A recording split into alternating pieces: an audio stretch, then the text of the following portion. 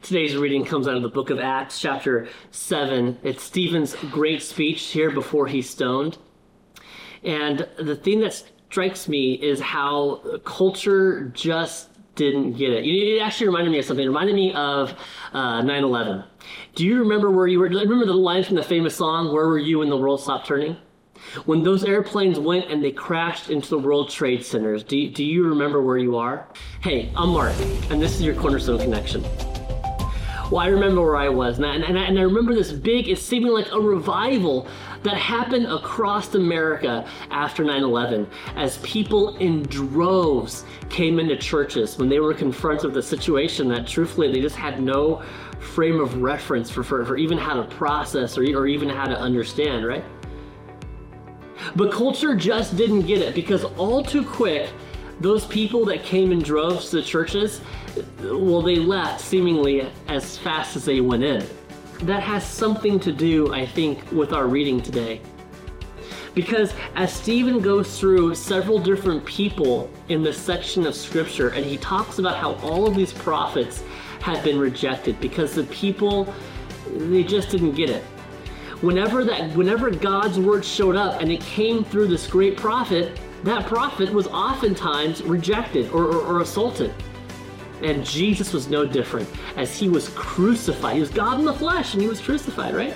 Our reading started off at verse 20 and going down, but it's interesting as he goes through this, and Stephen starts off by talking about Moses and how Moses was rejected. In verse 35, it says, "This Moses whom they rejected, saying, 'Who made you ruler and a judge?' This man God sent as both ruler and redeemer by the hand of the angel who appeared to him in the bush." And Stephen goes through and finds different people that were rejected.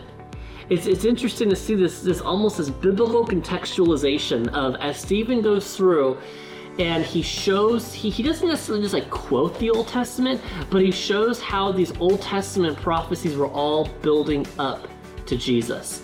You know, that's something that we do in kids ministry even today. We do a form of biblical contextualization. We value in this church having contextualized worship services, right? That means we want kids to worship God in a way they understand. And we want youth to worship God in a way that's real and genuine. That's what Jesus said to the woman by the well. He says the true worshipers will worship me in what? In spirit and in truth. We can have all the truth in the world, but if we never touch the spirit, boy, we've really missed it, haven't we? And so it's cool. Our church is a lot of different ministry, a men's ministry and a women's ministry. To do what? To contextualize it, right? And we see Stephen doing that exact same thing. He doesn't just read from the Torah. He gives a summary of the life of Moses to show how Moses was rejected. And as Moses was rejected, guess what? So was Jesus. Check out what it says here in Deuteronomy chapter 18, verse 15. This is a neat one. This is where God is speaking to Moses about a successor coming.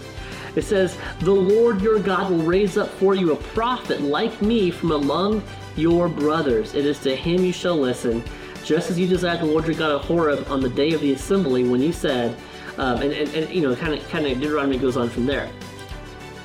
But you see, it's interesting to see that that what's being said is that Moses predicted this time when this perfect lamb, right, this perfect leader would come. And that perfect leader was Moses. And guess what? That perfect leader, it also was not Joshua.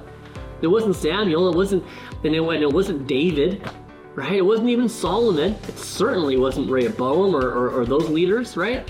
The perfect leader, the perfect person is Jesus Christ, who came and lived a perfect life in our flesh. And that's what Stephen is exactly pointing out here, right? Stephen is pointing out that Jesus is the perfect one. And I wish that they'd been like, "Oh my goodness, Stephen, you are right. We will repent," you know? But as we read on, that's not what happened because the culture didn't get it. And Stephen is in fact stoned right here, oftentimes called one of the first Christian martyrs.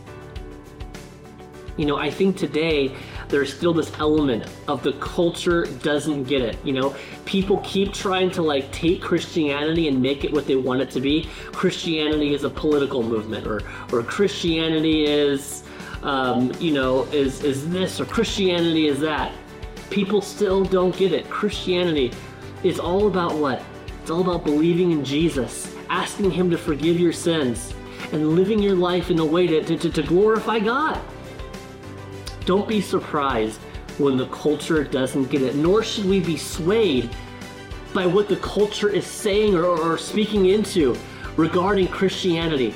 But we should constantly be coming back to God's word, that Jesus loves us. He died for us. He rose from the dead. He's sovereign. He has a plan. And we should be influencing culture and not allowing culture to dictate our faith and who we are. Well, I hope that's true for you today. I hope this week that you could just rest on the promises of God in the Word, because the culture doesn't get it.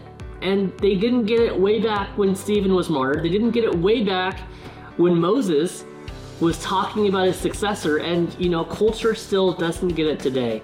But praise God that he is rescuing people and calling people out to come into his church, and we can get it a little bit more every day, right?